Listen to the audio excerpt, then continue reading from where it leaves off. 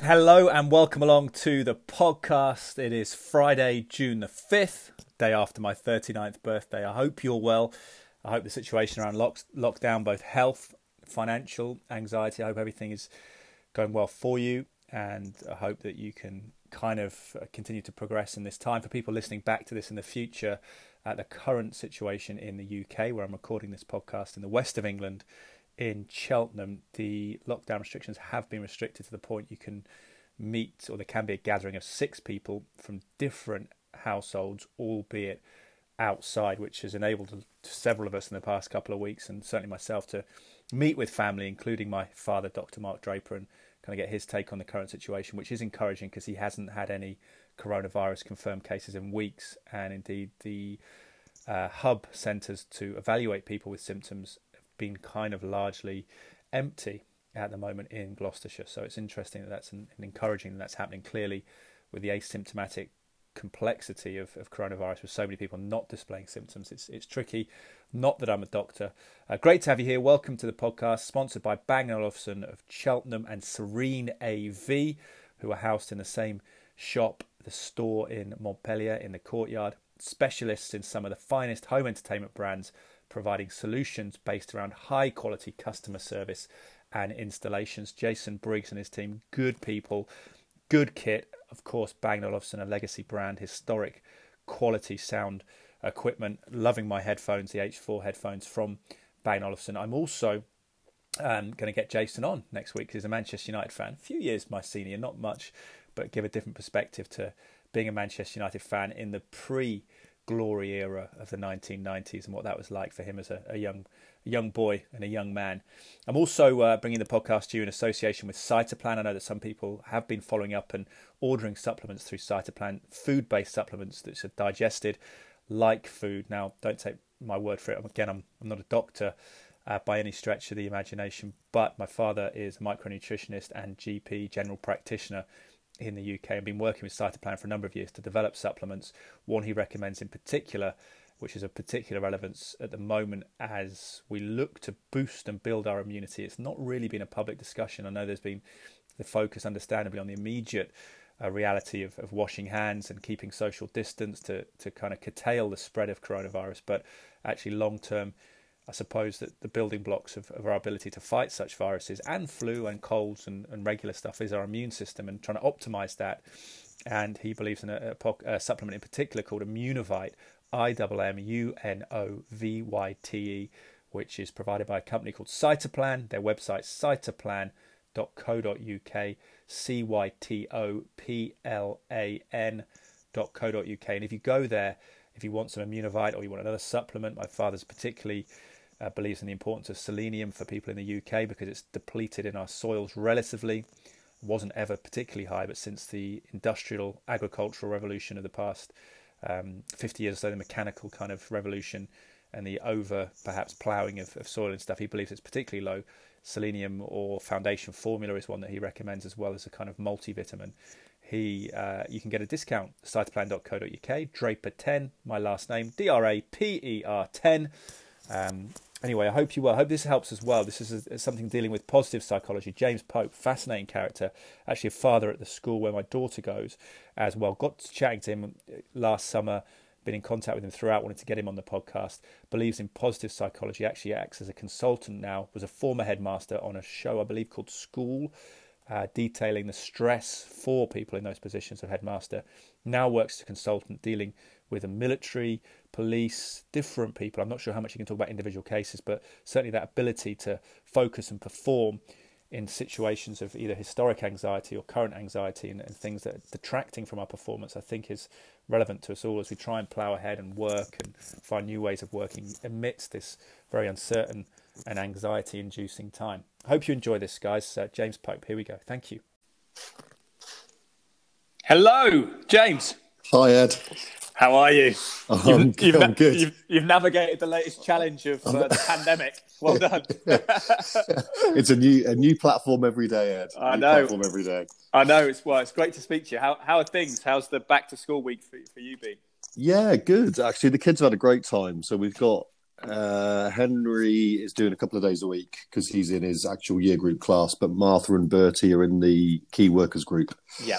So they've done the full week. So they've had a really good week actually. I think they've just enjoyed being back. If I'm honest, how about you? Yeah, Zoe. I mean, probably an indictment of our homeschooling, but she's been chomping at the bit to get back to the past few weeks. So we're really encouraged, even if it's slightly surreal, because she's obviously in reception as well, and she's doing 2 days a week, Thursdays and Fridays. But she seems to have loved it. She seems to have been quite happy with the reduced numbers, and they're in a slightly different classroom. But she, as an only child, I think particularly, she was very keen to get back and have some child interaction. And I think the school that obviously our kids go to, primary school, has been really, really positive with how they've handled it, I think, and not too alarming for the kids or anything, whilst being, pretty sensible about how they do the drop-offs and pickups and things like that. So I agree. It's been good. But I mean, you must have a particular insight though on kids being a former headmaster and your wife being a teacher as well, and head sort of teacher, about the insight to the kids, I suppose, because it's been a challenging time for them, hasn't it? That's been a big consideration for all of us, is trying to make it as normal for them as possible. Yeah, I think so. And I think it's, what makes it particularly difficult is it's, the word unprecedented gets used a lot.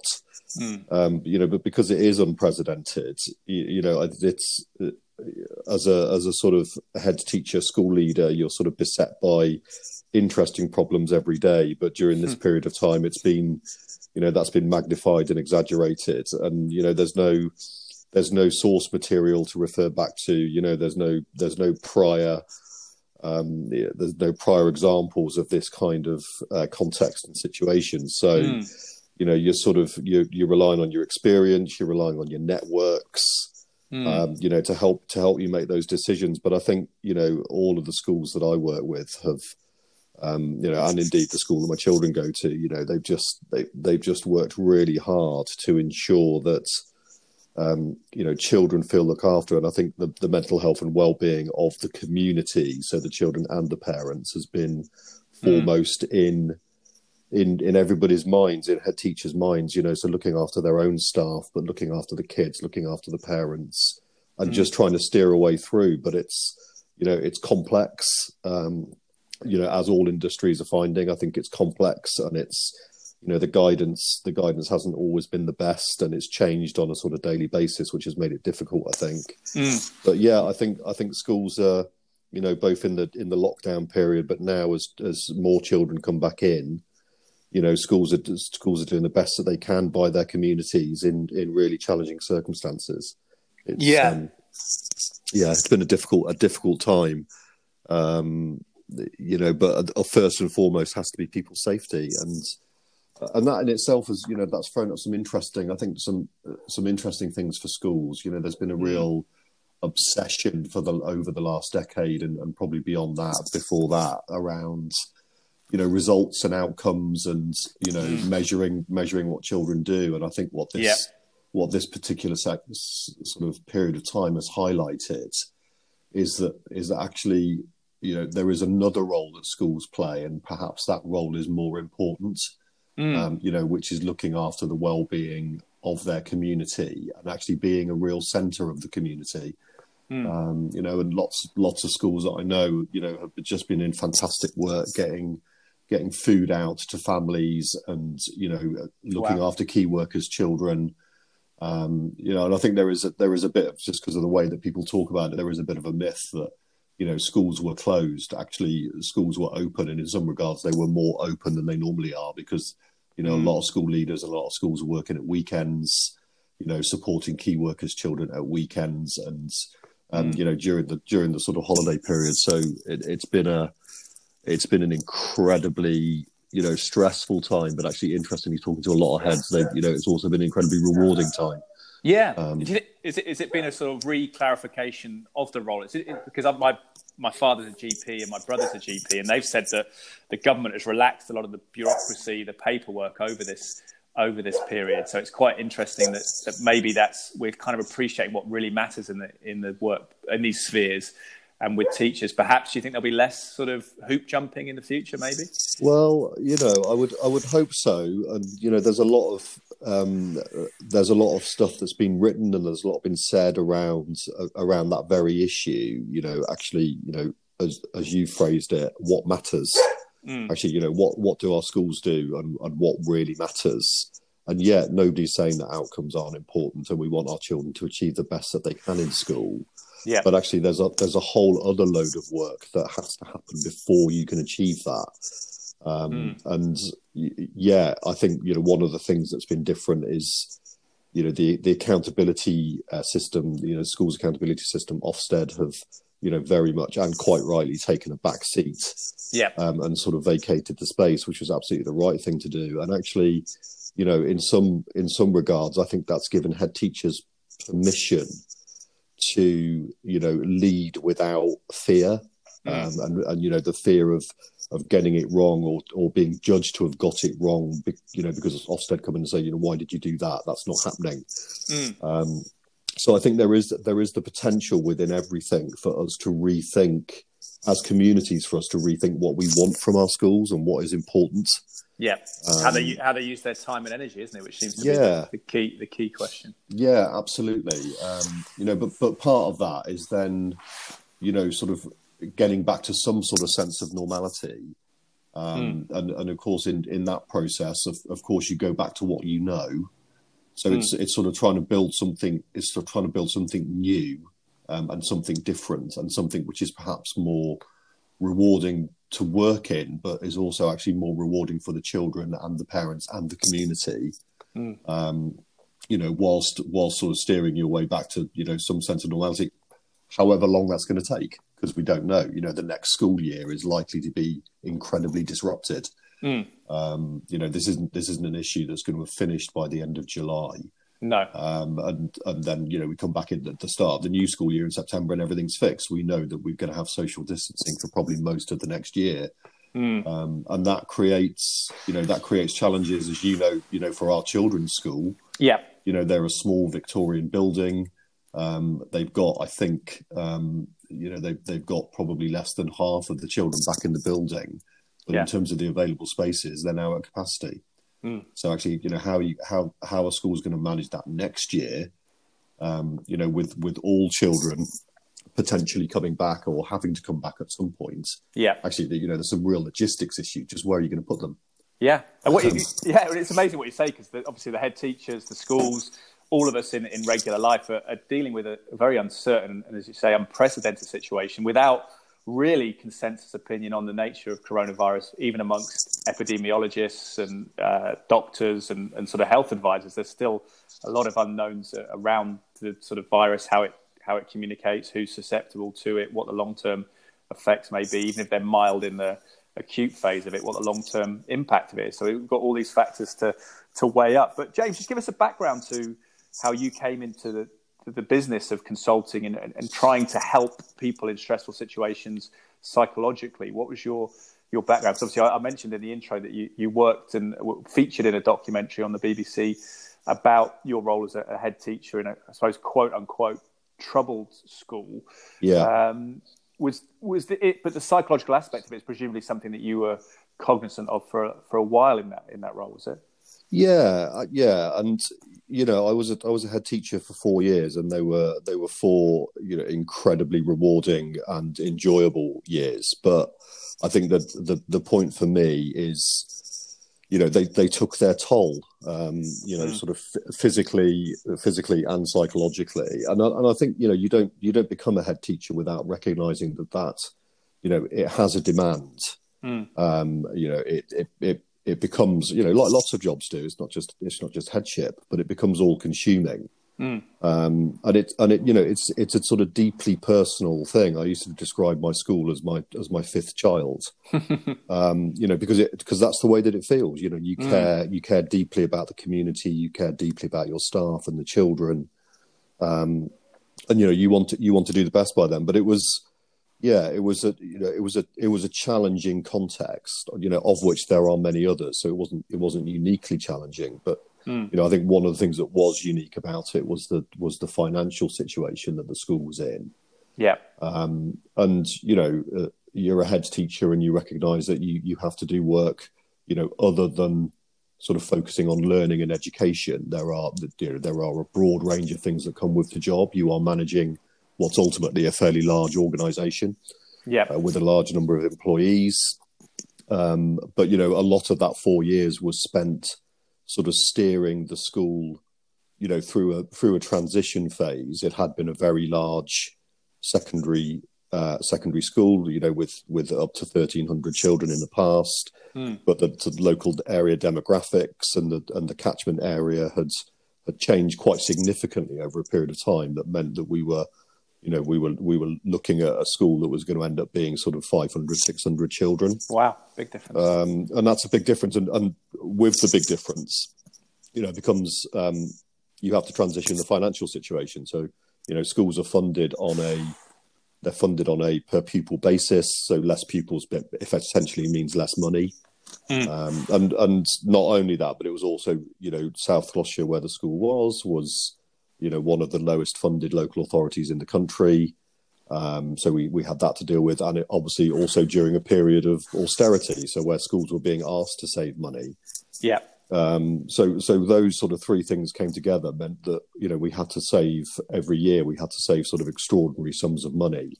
And in total, it was nearly £3 million over 4 years, which essentially we had to save over sort of 50% of the school budget when I arrived. Wow. And that creates a set of challenges. Also, we needed to improve the quality of the education experience of the children. Which everybody was up for. The staff and the community were really up for. And, but how do you do that with the reduced resources? At the same time, having to reduce resources. So, but we were getting there, and we were making progress with it. The community, were sort of overwhelmingly positive about the stuff that we'd done. The staff were brilliant, as were the kids.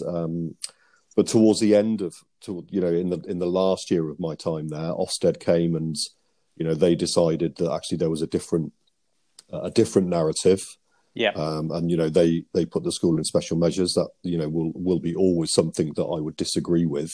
And I think the community very much disagreed with, because they'd seen the school improve. So we had that to deal with in the last year. And at the same time, we still had to save money. So in that last year, I had to save £900,000 in that final year. And that's, and we had the TV cameras there. Not that they were a distraction, but that's what was captured for the documentary. Were the challenges of just how do you do that? Yeah, that's an extra stress on you as well of having cameras, isn't it? And a sort of perception of being directly observed like that, I suppose, added into all the complexity of not massively, actually. I think the production company, they previously and still do, they work on the hospital series for BBC Two as well. Oh, okay. And they're really experienced, and it's not like some of the other schools or some of the other TV programs in education where there are sort of cameras everywhere. It was very sort of direct to lead camera work, so they weren't there all of the time. You weren't always being observed. But what they were trying to capture was the complexity and the difficulty that we were experiencing in the financial situation. Which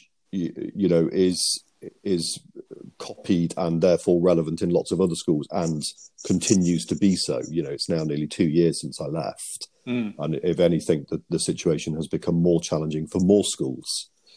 That all took its toll, and towards the end of that period of time, I recognised in myself that I was spending less time with, always my family would say I didn't spend a lot of time with them anyway because I was working, but that was I was increasingly feeling that, and there were periods of time where certainly my youngest child I was very rarely seeing. And so I sort of left, with a desire to set a head teachers network up, a school leaders network up, but a network of people who were, who felt like I did, that actually there were a couple of things that are just fundamentally wrong with, the way we deal with more challenging schools in our system, whether that challenge is educational or whether it's financial. Whatever that might be, that actually, we're not dealing with it in the right way.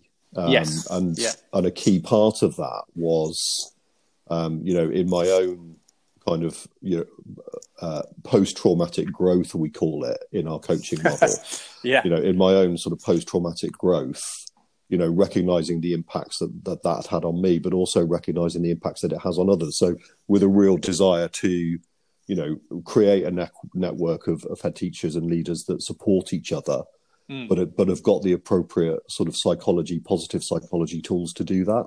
Yeah. Well, the podcast is called Sport and Life, and it's interesting because I suppose in sport and life, a lot of times we're trying to have maximum performance to be clear, to execute, but then we do have these stressors and the emotional sort of influence on us that can limit us sometimes. As you say, once you come out of a stressful situation in a time, obviously you look back and think, wow, I should have done this or thought that, but at the time it's very hard to get that clarity, isn't it? Is that what came from you? You just think that's the key for head teachers, is being able to not be consumed by guilt over the reductions or whatever it might be, or the sense of responsibility for so many people and the complexity of that, when you're having to let people down in a sense because of the budget cuts and so on and so forth, and still be able to every day show up and feel fresh and like maybe switch off, like you were saying, how that becomes a difficult thing for your mind to have a refresh in those situations. Yeah, I think, that's the notion of sort of decompressing, I think is really interesting, actually. And it can be really difficult. And,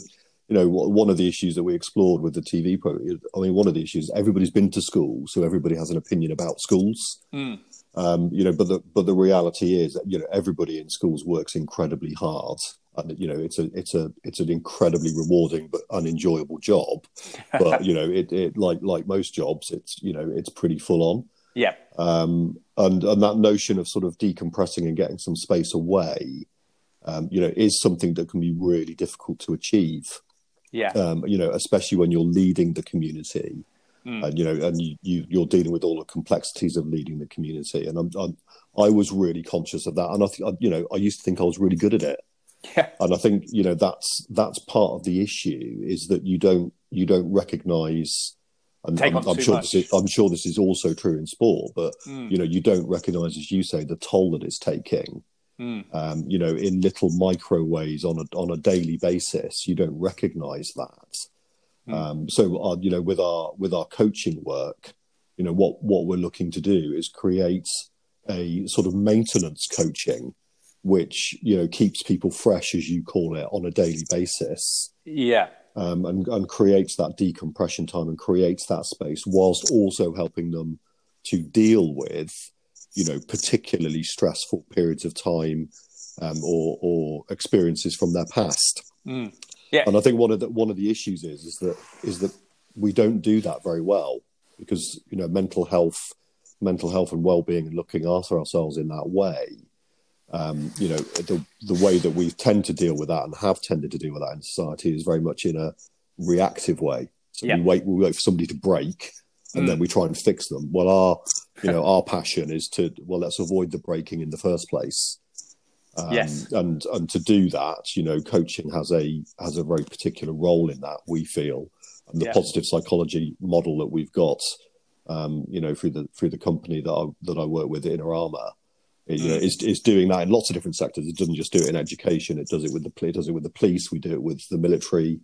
And it would be interesting to see how that works and plays out with sports, because I'm sure there's lots of synergies and similarities to the peaks and troughs that sports people go through in their career, but also on any given week.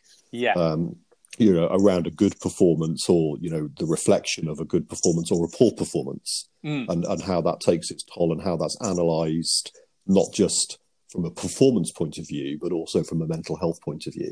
Yeah, it's interesting studying sports science at Loughborough sort of 15, 20 years ago now, actually. But there was obviously a swing in the last 20, 30 years towards positive, preemptive health physically in sport, in terms of training programs, being very scientific, and how you peak and how you don't overtrain, and all that goal setting and aspects to it. Probably not in the wider society. I'm sure we're all aware of things with the virus as well, of comorbidities, obesity, type 2 diabetes, how they've been increasing in society, and how we've kind of been reactive in the West to physical health conditions. In sport, we were, I think, more proactive about planning the physical side of it. Perhaps, as you say, though, And I think the conversation still is a little bit in the wider society and in sport reactive, like it's, the big message is if you have a problem, talk about it. But I suppose what you're saying is that when a sports person or a regular person thinks about their life, they think about, how do I stave off physical illness? Well, I have this exercise program, I nutritionally do this, but mentally I have this discipline and this sort of framework of thinking. Is that the key? We actually have a proactive approach to figuring out how we'll approach life psychologically, and our training, be it sport or our job in whatever career we do.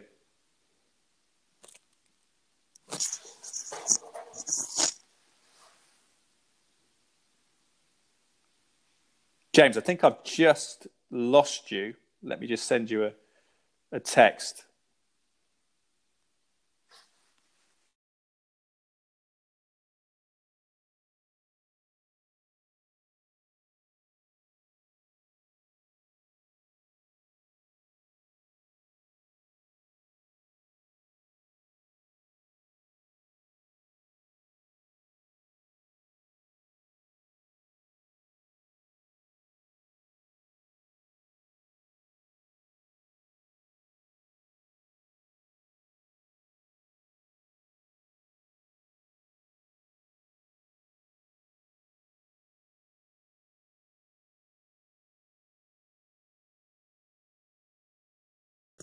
Hello, James. Hi, Ed.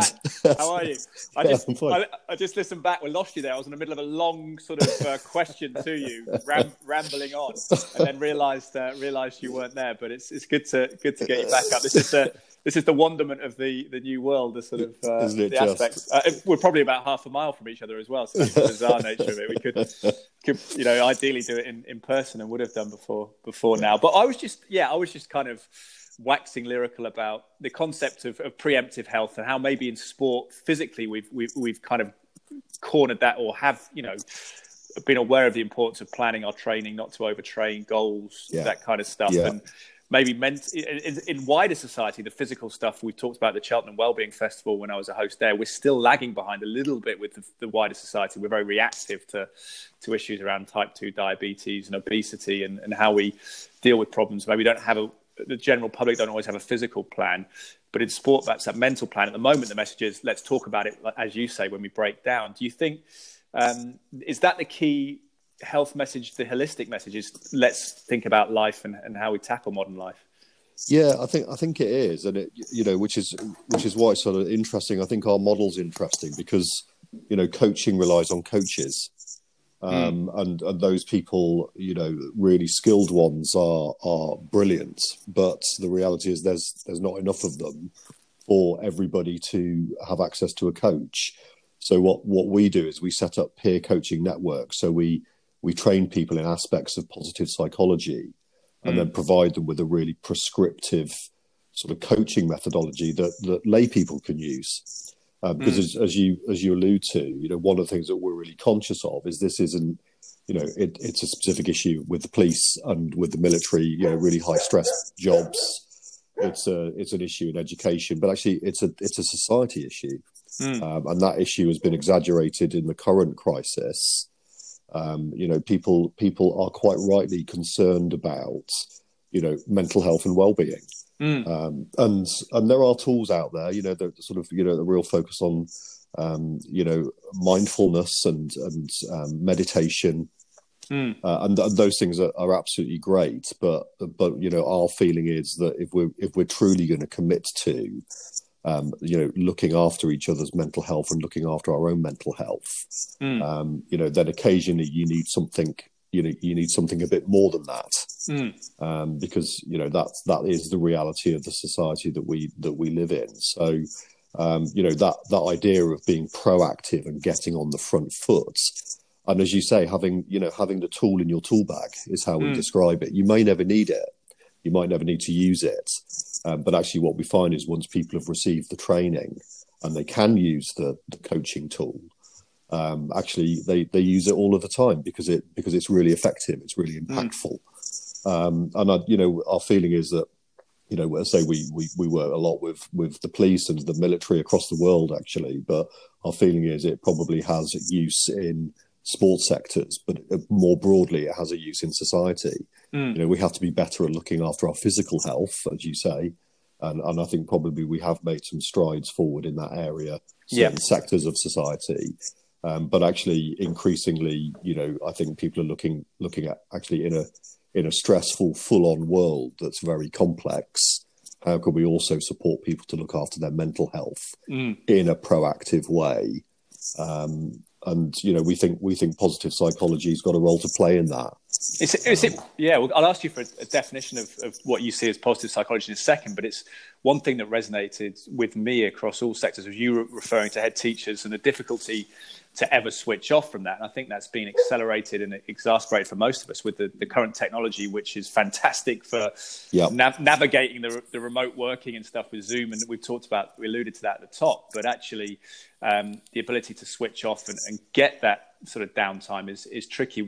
Is that something that you had to create an inner discipline about, like a proactive plan about how you switch on and how you switch off? Yeah, absolutely. And, it takes time because it's, you can't just switch on. It's not just like flicking a switch. And, I think that's part of the challenge. It's finding that thing that works for you, that enables you to do that, reasonably quickly. I used to find, in some respects still do, I used to find it takes me 2 or 3 days. So at a half-term holiday or, one of the holidays in the school year, you're still working, but, at the point at which you are on holiday with your family, I would certainly find that it would take me 2 or 3 days to really switch off. Yeah. To, really switch from one, from professional to the personal. Yeah, and not to check your email and things. Yeah, exactly. Tempting, aren't they, when your phone's there? It's there all the time. It's present all of the time, and there are huge advantages towards being connected. But there are, from a mental health and well-being point of view, there are disadvantages to that. And there's been a lot of research around that, certainly with childhood and adolescence. Around that period in your life where you're really finding out about yourself and your relationships. That need to always be present on social media platforms. That sort of fear of missing out, FOMO, being worried about what your friends are doing and are they talking on a social media platform and you're not part of it. I think that's incredibly hard for young people to deal with. Back in my day, if you didn't want to talk to your friends or you weren't going to see them, then that was really easy to achieve. Yeah, you had to speak to their parents on the landline, didn't you? Yeah, exactly. You had to have the courage to phone up and say, "Is Jimmy there, please?" Yeah, that's right. Yeah, and that's become, and there are all sorts of advantages to it, and I think that's part of the positive psychology is, let's look at what is positive about this and celebrate it, but let's also recognise what's not. And I think that's really important that we give people the tools and the ability and the permission to switch off. Yeah. Because that's really key, because often it's about giving people the permission. Yeah. It's fascinating. The reason I sort of started this podcast as a sort of side project was kind of wondering why I'd still been obsessed with sport deep into my 30s and the parallels between sport and life. And I think listening to you there, one thing that resonates with head teachers and really brings to mind the transition a lot of people in football go from, which is from player to coach, and how suddenly they find they're not doing 2 hours work a day, which is obviously intense physical work, but now they're on all the time, speaking to agents, speaking, there's plotting, speaking to fellow coaches, and the technology enabled that to almost be 24/7 if you aren't able to ration it. And then ultimately you get to a situation where you're less productive because you're in constant communication than you actually were before. So it's a complex picture. But when you say positive psychology, what would be your kind of definition of that, if it's possible to do it in a sort of short, succinct way? I think, it's a sort of emerging field, positive psychology. And I say that with emerging being a sort of, 15, 20 year timeline. Yeah. But in many regards, the sort of research around it is still emerging and is still quite new. I think what we think, with Inner Armour is that we've turned that into something practical that can be used, at the chalk face or at the front line. Yeah. And for us, it's about, if I was going to sort of sum it up in a nutshell from our point of view, it's not all about sort of being happy all of the time. And that in itself is actually part of the problem, this sort of pursuit of happiness that we all go through life, and this, the pursuit of satisfaction and happiness. So, I think for me, it's about dealing with the negative things in your life. Yeah. But doing it with a positive framing. And accepting them for what they were. So actually, it's not all about being positive all of the time or being happy all of the time. Yeah. But through doing that process, our view is what you can do is sort of, if on a scale of -5 to +5, yeah, you can spend more of your life above the line than below the line. Yeah. If you were assessing really simply your mental health and well-being, your stress levels. Yes. And that's so, for us, that's what it's all about. It's obviously a lot more complex than that. But it's about giving people the tools to be able to rationalize, think through, process, and then find solutions to the things that are causing them trouble. Yeah. And some of those things may be really historical. But some of those things may be working relationships, or things that are very much in the present day. Yeah, and they're the things that we don't deal with very well. Yeah, and we gloss over, and we smooth over it, or we ignore it until it builds to be a much bigger problem. So, when you're speaking to teachers, military, and police, is it generally workplace trauma that's impacting them, or the inability to be in the moment because of past concerns or future worries about things coming up, or is it more? Because we often, obviously, it's a pop psychology. It always is kind of referenced back to our childhood, isn't it? And some sort of hidden trauma from there that maybe affects our self-esteem or confidence. What have you found is most common, or is there not a common thread? There's not really a common thread. It's an interesting mix, is what I would say. I mean, certainly when we do the training, which is pretty intense. I mean, effectively, we're training people to be able to do the coaching. Yeah. But when we do the training, we're modelling the coaching process all of the time. So the Inner Armour coaching is being modelled during the training. And when we do that with a group of up to 25 people, it does tend to be some fairly big stuff that comes out.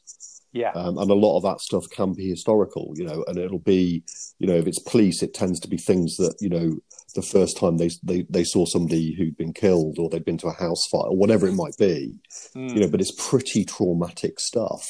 Yeah. And it's interesting because the police tend to use a sort of, generic terminology for it. So a lot of them will talk about bagging it and tagging it, and throwing it in the back of their head. And that, that when they talk about it, you sort of, and they, because they're doing the training, they're sort of realizing that, they've not actually dealt with it. They think they have, but actually they haven't. Yeah. And what happens over time is the more of those bags you've got, and as the bags get older, they tend to leak. Yeah. And so what we tend to find is on the training, we're dealing with some pretty big issues. From people's past, but actually that's not necessarily the point of the coaching. Yeah. The point of the coaching is to use it on a regular basis to deal with those micro things, little things. So you're teaching people how to cope with those memories, because often we sort of talk about talking about the memories, but presumably you're going, there's a process you then have to confront those memories and deal with them, rather than just bring them up once and put them back. Yeah, absolutely. And there's, with the coaching model, that there are a series of really carefully selected interventions which are also based around positive psychology thinking. And what the coaching does is it takes people through, the identification of the issue. Yeah. Whether it's historical, and big, or whether it's present and small. Yeah. But we always leave people with and teach them to leave themselves and each other with a solution, so with a plan for action, which is what good coaching should do. It's interesting. We've got situations that have come up on the training process. And they are things that people have they've struggled to deal with for years. Yeah. But they suddenly find themselves actually, I went and did that thing that you suggested as the intervention. Yeah. And I just feel lighter. For me, a very particular moment was with a police officer who, in the Metropolitan Police in London, and he'd not dealt with a house fire that he'd presented at, and where he'd seen a really terrible situation, small child having to jump from a window. Oh wow! Just horrific, and Yeah. during the coaching, in floods of tears, but. The coaching happens over a period of days. Sorry, the training happens over a period of days. And the next week I saw him, because we were doing a training day a week, sort of talked to him about, how are you feeling? Yeah. And he said, I feel so much lighter. I feel so much better. I've done that action. Yeah. And he was like a different person. And so it's really impactful. It doesn't shy away from the negative things that happen in our lives, but it helps people to do something about it. Yeah. And that's why it's impactful. And it's sustainable and scalable, because effectively you're teaching people to do that for each other. Yeah. So they're not reliant on us. They can do so. In a sports team, you could arguably have a situation where everybody's trained and then they're coaching each other. Yes. But they're short, sort of 35, 40-minute conversations that are really impactful. Yeah. And that's where we think the power is, because they're peer coaching networks. You can scale that up really quickly, and it could become a really effective tool for society. It's sometimes like we are kind of like stones gathering sort of mental moss, aren't we? Because I had a sort of an experience becoming a father was quite stressful at 32, 33. And I remember, because I was going through sort of uncertainty at work, that actually I suddenly hit a bit of a brick wall about a year later. And I was still working and still doing things were fine, but I actually had a friend refer me to, on the surface, a spiritual healer, but actually she did some woo-woo stuff, some shaman-like stuff, which actually kind of worked, but it was, whatever she was doing was right. But she actually said she used NLP on me, which is neuro-linguistic programming. I don't know whether, is that something you incorporate? Because I went to a day seminar about that. The only thing that put me off a little bit about NLP per se was it was very much marketed to salespeople, almost to, not to be too harsh, but to like trick other people into buying stuff. So I was sort of thinking, well, I don't want to trick anyone into anything, but it's that kind of, to influence positively situations you're in. But apparently there is a way of, I think they're almost a hypnotherapic kind of aspect to it, where you kind of unravel memories and is there any connection with what you're doing like that? Yeah, we do. We do a bit of that. It's not NLP, no. But there is an element in the coaching of helping people to, shake loose the thing that's causing them the problem. Yeah. And the issue with, previously experienced stressful situations, whether they're over a long period of time or whether they're one-offs, they become a bit like splinters, stuck in your skin. If you don't deal with it, it's going to form an abscess around it. And what we do is, through the coaching methodology, people can work out what that thing is. So they're really prescriptive questions that help the person to identify what that thing is that is bothering them. Yeah. However, big or small that thing is. So it's not NLP, but it's certainly, through the structured questions. Yeah. It is very much about helping people to identify, actually, that's the issue that I perhaps haven't recognized. And so therefore that's the thing that I'm now going to do something about. Yeah. And that's part of the process. But I say it's effective because it's so simple. It's there's a lot of stuff that sits behind it that has enabled it to be so simple. But there's a whole body of positive psychology research that sits behind it. Yes. But it's effective in its simplicity, and it's effective in its impact. Yeah. Simple things are the best, aren't they? Often. It's, absolutely. Physical, and I think it's sometimes people are aware of those traumatic memories, but don't know how to exorcise them per se, do they? And I think that can help if someone offers them just a method of doing that. Then that can often be, because you can often, like with that circular thought thing, you can over exaggerate a problem and build it up, which is or they think they have dealt with it, which is often the case. I thought I was dealing with my stress as a head teacher. I thought I was dealing with it really well. It became apparent in that last year of headship. Actually, I wasn't. And that was becoming an increasing concern for my wife and my family. Yes. You know, that actually it's clear that I wasn't dealing with it. And you know, I'm not unusual. You know, we all think we're bulletproof. And, you know, in the past, we've referred to it as, you know, we've referred to the sort of coaching as, you know, almost mental health insurance. You know, have it in your tool bag for when you do need it. Yeah. Yeah. But if you can use it on a regular basis as part of a mental health maintenance program, you know, then that's even better still. Because that's the whole point. You know, we want people to be experiencing their life above zero, you know, between 0 and 5, you know, rather than below 0. And that's, you know, if we can help people to do that, and you know, and absolutely all the evidence is that we can, then that's great. Yeah.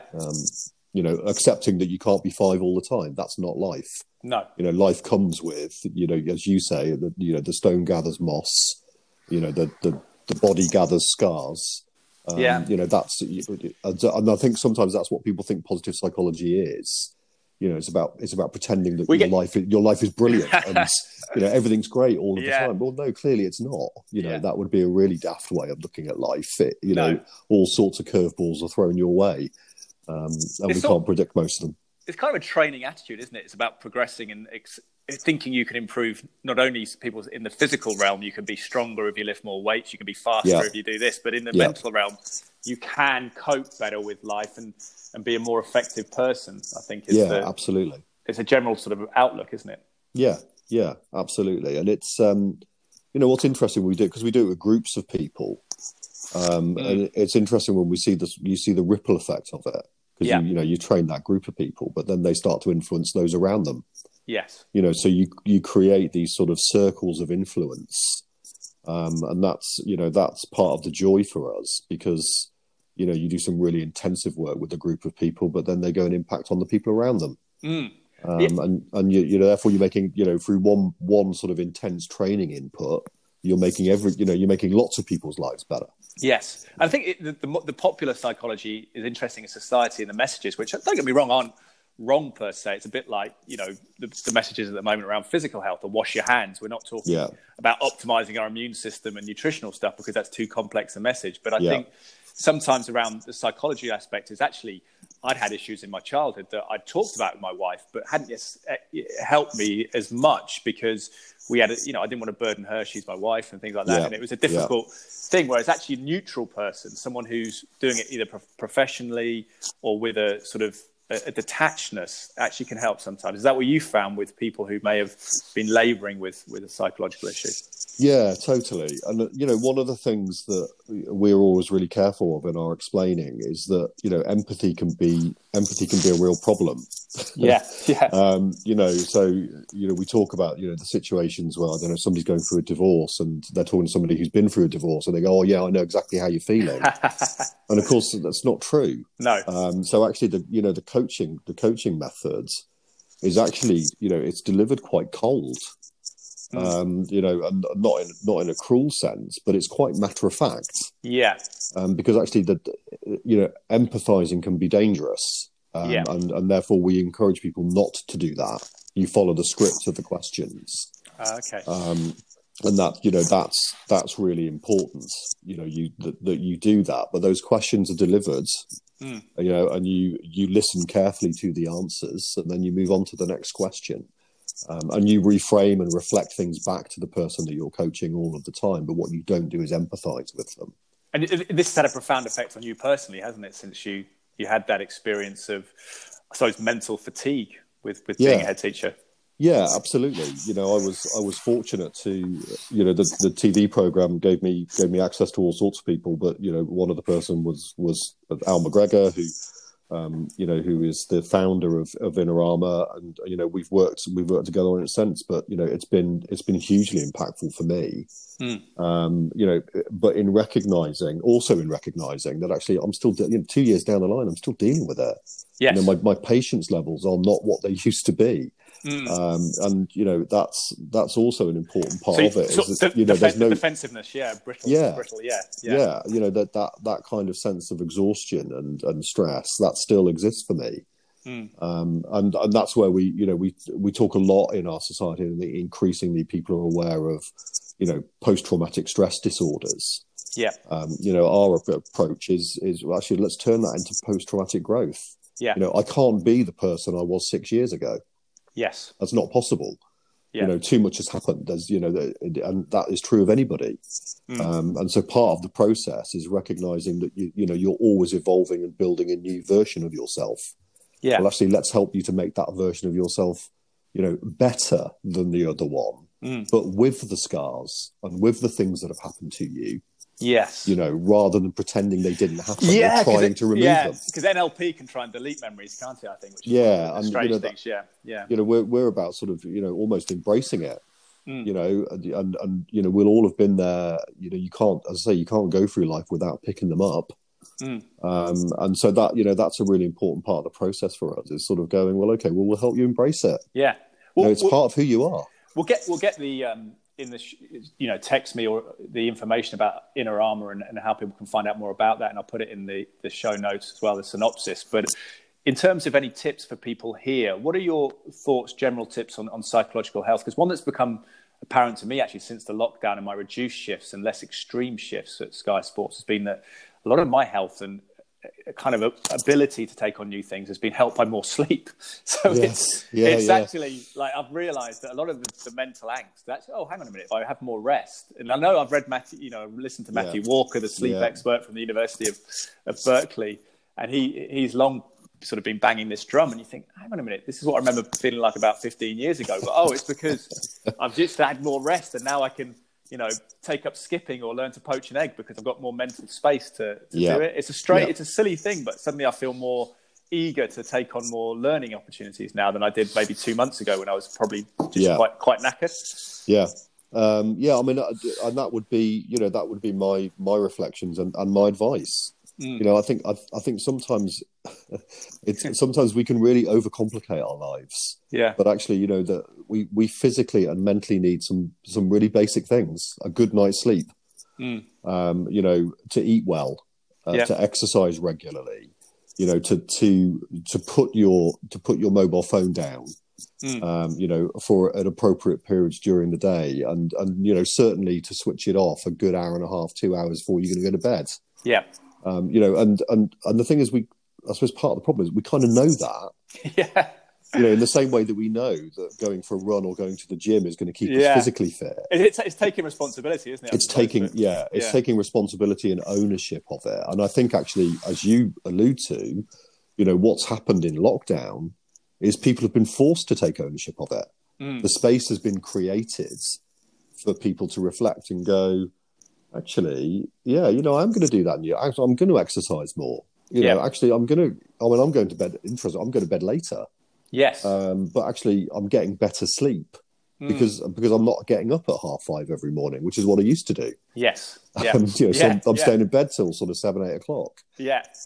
So you less adrenaline. Yeah. Yeah. My day's been rebalanced, probably more in line with my body clock, my internal body clock. Yeah.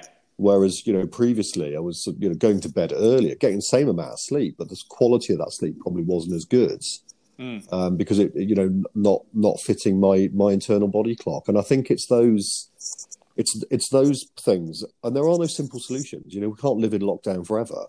No. But it's recognizing those things and then trying to make simple adjustments in your life that will enable you to play better to your sort of internal harmonics. And the positive of the relaxing of lockdowns, it seems to be incremental. So it allows us to maybe introduce those aspects we've learned in the past couple of months that have been positive into the more normal everyday life. Although some people are speculating that, working from home, for example, will become a lot more normal practice and people will have more flexibility because of that, and perhaps more energy. Yeah, absolutely. But also, again, sort of applying, positive psychology rules to it. There are also downsides to it. Yeah. Working from home, as you'll know, I've certainly found, over the last 2 years, but increasingly in the last 10 weeks, it can be difficult to have a division between home life and work life. Yeah, very true. And actually, making sure that you recognise that, and then you've got a method in place to right, I'd say I'm turning off now. I'm clearing that space away, and now I'm in home mode, or in parent mode, or whatever it might be. I think it's about, I suppose, about seeing the pitfalls ahead of you and trying to navigate your way around them or over the top of them. But I think there are clearly huge advantages to working from home. Just commuting time. But actually, there was some advantage. I used to commute to my school from here. That was a 45 minute journey there and back every morning, every evening. And actually, that's an hour and a half of my day. Actually, there were some advantages. Listen to podcasts and stuff. Use the time effectively, but actually more so than that, it enabled me to have a real break between my work life and my home life. So I had 45 minutes in the car where anything that was really bothering me on the way to work, I could work it out. Or if I was on the way home, I could work it out. So I wasn't then offloading on my wife. There's an ideal commute time, isn't there? I think it's probably about half an hour or so. It is about 30 minutes, I think. Not too draining, but it does give you that distance. So I think it's about, I think sometimes we can be the sort of pursuit of happiness stuff. We can be lulled into, there's this perfect life that you can live. Destination. And actually there isn't, there isn't a destination. There isn't a perfect life. It's just your life. And I think it's recognizing that and then doing the things that you can do, to make that life, resonate for yourself and for those around you. And that, they're often simple tweaks, getting more sleep, eating healthily, the link between physical health and mental health is, as a physiological thing, I think is increasingly being researched and understood. In terms of the link between your brain and your body and the impact that stress can have on you physically, in terms of your physical health is increasingly being understood at a cellular level. And that research is ongoing. And, but I think that the reason why I allude to that is because I think we often think that mental health, we just need to resolve our mental health. Well, actually, that's easier to do when you're physically healthy. But it's also recognizing that, it isn't just about your mental health. Your mental health is going to have an impact on you physically over time. And, some of that physical impact can be quite severe. People are researching links between mental health and stress and cancers. And that's, it's recognizing that as a longer term gain. Resolve your mental health now and maintain your mental health now, because actually physically that's going to be much better for you in the long run as well. It's fascinating how things can spiral. I mean, even around sleep, and the worse sleep you get, the sort of harder it is sometimes to sleep, because you're pumping adrenaline and cortisol and all those kind of physiological factors, which then plays into your mental health, because your brain's not sort of decluttering and not having that recuperation, which is fascinating. I think, generally, it's great talking to you, because I think it's an outlook on life of maybe returning to childhood, because we've got young kids and you watch them growing, and it's a natural process for them. They're taking on new boundaries, and new frontiers and new skills, whereas sometimes we reach adulthood and we sort of shrink and think, this is me, I can't. That's right. I've shaped myself. That's it. But maybe, but actually we revisit that and think, no, we can always tweak things and kind of improve. But how can we find out about Inner Armour, James? Give us a shout to the best place to go. So Inner Armour website, and I'll send you the link for that. Active on Twitter. I'm active on Twitter, so people can connect to it via me. James Pope. at Pope James on Twitter. Okay. So but more than happy to sort of connect people to it. And just sort of picking up on that last point around sleep. I suppose the point is we can't always manage those things. And actually, what the coaching does is help you to. Because we can't manage those things. If you stressed about a bad night's sleep. That's why I don't document my sleep, because I think if I wake up in the morning and say, I had a bad night's sleep, it's just going to stress me out for the rest of the day. Absolutely. And I think part of the process is going, we don't always have the solutions, but actually, if we can help each other find the solutions, the whole point of the peer coaching networks, let's help each other find the solutions, because often they're in there somewhere. The thing that's causing you the lack of sleep in the first place is probably unidentified. It's in there somewhere, and the coaching can help you identify what it is. So via the Inner Armour website, or via my website, on Inspired Educate. Is my website, and there's a, for educationalists listening out there, there's a link to there is a specific page for Inner Armour Ed, as we call it, Inner Armour Education. Yeah. So there's a link on there. So but delighted to work with groups of people. We know we've got it right when we go in and we train a group of people, and we do a bit of quality assurance around the use of the conversations, but we then leave. Yeah. It's not a long-term relationship. We train people, we give them the psychology tools, and we give them the coaching tools specifically, and then they can structure that and use it however they want. So, and that that's why it's sort of really scalable and sustainable, because we're helping people to coach each other. Yeah, well, it's a fascinating project, and definitely a philanthropic one in that way, as we just alluded to, the course of our upbringing and reaching adulthood, how much the world's changed, and so much of that is positive, as we're seeing with Zoom and Skype and this and Anchor, but it's throwing up new mental challenges all the time for us. Completely. So it's a new world. But James, thank you so much. I think with that brief intermission, we've done pretty much an hour there. So fantastic. It's great. Thank you. I really appreciate it. Well, thank you, Ed. And send me those details. I'll send you the details. I'll look forward to seeing you in the playground at some point in the future. Yeah. 2 meters, 6 feet, whatever it is. Yeah, whatever it might be. Fantastic. Brilliant stuff. Great Cheers, stuff, James. Ed. Thank you. Thanks ever so much. Bye-bye. Bye-bye. Great chap, James Pope, former head teacher. They're now positive psychology consultant, coach. Definitely think there's something about having an open mind to all terms of development and improvement, which actually homeschooling my daughter over the past 2 months, or co-homeschooling her along with my wife, who's done a lot too, has been seeing the kind of vast increase in her ability to write, to read. She's learned to ride a bike. She's 5 years old. She's going through this huge expansion, which is just natural. She's conquering new frontiers, and listening to James there and talking about how we can coach our psychology to be more open to developing ourselves, to looking at what's maybe holding us back, impeding us. And it might be I've found profound improvement in my capacity to take on new information, new things, just because I've been sleeping more. I've had more of a regularized pattern, less 3 a.m. get-ups, less 2 a.m. going to bed, which when you've got a young girl who's getting up at 6 or 7 every morning is always going to be interrupted, your night's sleep, when you're not in a sort of regularized pattern. I think I've opened myself to new things and found, obviously there's a lot of anxiety and uncertainty in the mood, but that's created an opportunity for me to be more open to learning and being around young people, which James obviously has been a lot. I wonder whether that's had an influence on his outlook towards that continued learning, be it sort of academic aspects or just trying to work on our physical health, our mental health, our ability to cope with life and become better people, and not in a sort of let's shout about on Instagram how much better we are, but more kind of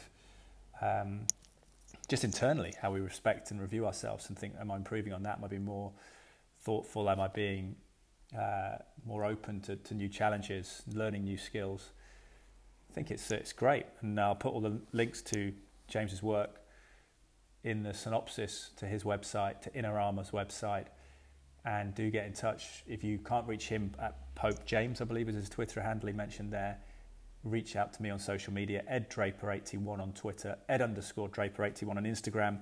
On the note of that, I will at some point on my Instagram stories post a link to or a picture of the supplements that I take from Cytoplan on a daily basis, and have done for the best part of 2 decades, thanks to my father working with the company and helping devise those food-based supplements, which I think are, anecdotally have, and whether that's, people will point to a placebo effect, but certainly my immunity seems to have been pretty strong in terms of optimizing it and not picking up too many coughs and colds, particularly as at times my work as a broadcaster has been quite intense shift work.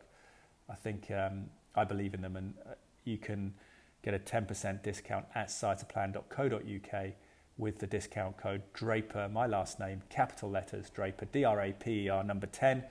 And a shout out once more to Bang & Olufsen of Cheltenham and Serene AV, who are specialists in audio equipment and installations and very much open to conversations. At the moment, I believe still through social media, Bang & Olufsen Cheltenham, their sort of Twitter account, Instagram account, through the website. Jason Briggs' mobile phone. They will be able to consult with you on any issues, any kind of existing problems with equipment or new equipment that you'd like to source. They'll be very candid as well, because not only recommending Bang & Olufsen equipment, but through Serene AV, they source all the top kind of entertainment equipment, put in entertainment systems, so televisual stuff as well, I believe. So the whole range of stuff they can offer. So big shout out to them. Thanks for supporting the podcast. Thanks for James Pope for being on it. Thank you for listening to the podcast. If you enjoy these, and it's a work in progress, a sideline for me for my day job as a sports broadcaster in the UK. But if you do enjoy it and you can rate it on iTunes, I would appreciate it. And spread the word as well. Pass it on, because I think that's more important in terms of building a listenership. Is getting recommendations from you if you enjoy it. More meaningful than me plastering social media with it to try and get attention, because that always seems to be short-lived if you do that anyway. It's about people who genuinely like it referring it. Anyway, guys, I hope you're well. I hope the lockdown's treating you not too harshly in terms of health, be it physical, mental, and indeed financial. I hope you have a good weekend coming up, and get in touch if you've got any thoughts. And I hope to speak to you again very soon. Got a couple of podcasts coming up with Matchroom's head of performance, physical trainer, Dan Lawrence, who's been on the podcast before, obviously been training some elite boxers, including John Ryder, who was a recent guest on the podcast. Going to talk to him, and trying to get my dad on at some point as well, Dr. Mark Draper, nutritionist, GP, doctor in the Cotswolds, about the coronavirus situation and any thoughts on building our health going on from here, as well as James was alluding to there, that we may have to live with this in our midst in some level for a while to come, until if they find a vaccine. Cheers, guys. Take care. Bye-bye.